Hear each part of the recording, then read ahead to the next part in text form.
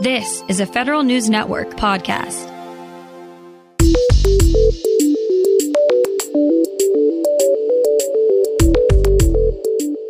Coming up on today's Federal Newscast, federal employees say they're racking up the hours of low-value work. OPM is allowing agencies to keep temporary employees on longer. And the search for clarification on the payroll tax deferral continues. These stories and more in today's Federal Newscast.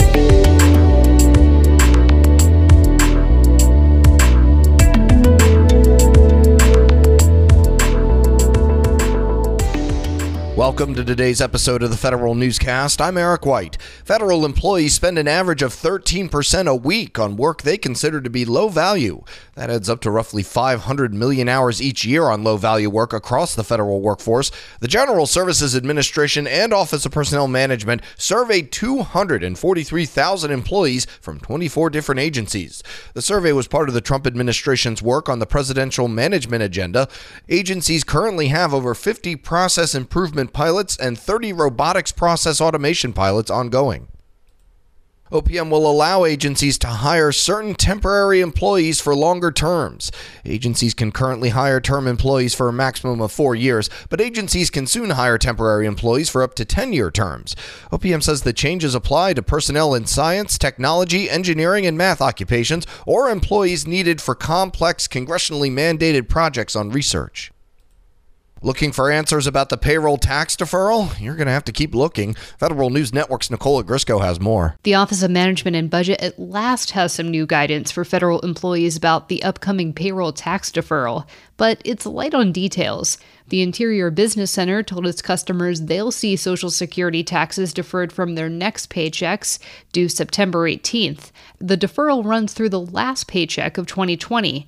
Meantime, President Trump tweeted he'd forgive deferred taxes if reelected, but only Congress has the authority to change the tax code. Nicola Grisco, Federal News Network. The Small Business Administration is the latest agency to rethink personal identity verification cards. With agency PIV card offices closed during mandatory telework, SBA launched a new tool called Conditional Access that allows users on a trusted network using a trusted device to log in using only a username and password. Those not on a trusted network or using a trusted device have to go through multi-factor authentication, and the type of authentication changes based on the level of risk assessed by the system. The Pandemic Response Accountability Committee overhauls its website used to track emergency coronavirus spending. The new beta site includes all funding data from usaspending.gov, as well as interactive charts, graphs, and maps to visualize the data. The committee says future updates will include improvements to the spending maps, expanded search, and featured stories to provide context around complex financial data. The results of GSA's 2020 customer satisfaction survey are out, and changes are coming. Federal News Network's Jason Miller has the details. The Federal Acquisition Service at GSA is making changes to its Advantage buying platform after customers highlighted some real barriers. Julie Dunn, the FAS commissioner, says the top 3 concerns highlighted in their annual customer survey included missing or confusing product descriptions, out-of-stock items appearing in search results, and missing or inaccurate product photos. Dunn says FAS will focus on improving product catalogs, including offering consistent product descriptions and improved product photos. Jason Miller, Federal News Network. There's the new head of federal programs at one of the telecommunications contractors under the Enterprise Infrastructure Solution, or EIS program. Mattel named Robert Dapkowitz as its new general manager and senior vice president.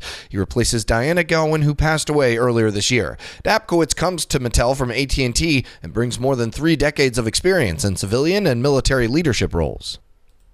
Marine Corps Major General Michael Groen is nominated as the next director of the Joint Artificial Intelligence Center. Groen takes over from Lieutenant Jack Shanahan, who retired earlier this year.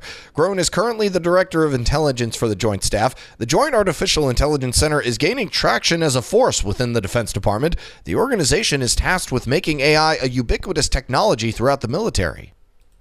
Meanwhile, the Pentagon announces another pick for one of its most important jobs in its IT leadership cadre. Major General Robert Skinner has been nominated to be the next director of the Defense Information Systems Agency.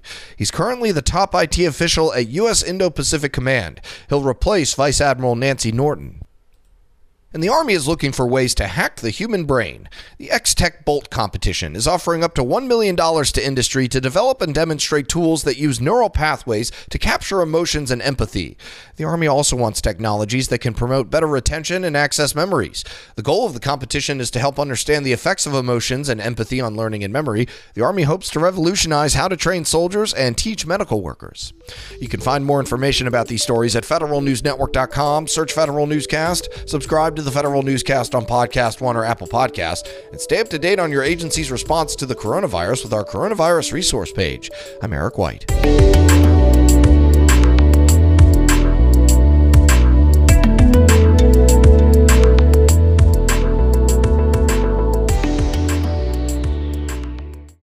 An idea has just been born. No one has seen it yet. It's tiny, but with the potential to change everything. Every new idea is precious in this way, sometimes fragile or half-baked. Its worth might not be immediately obvious. To survive, we must protect their little sparks.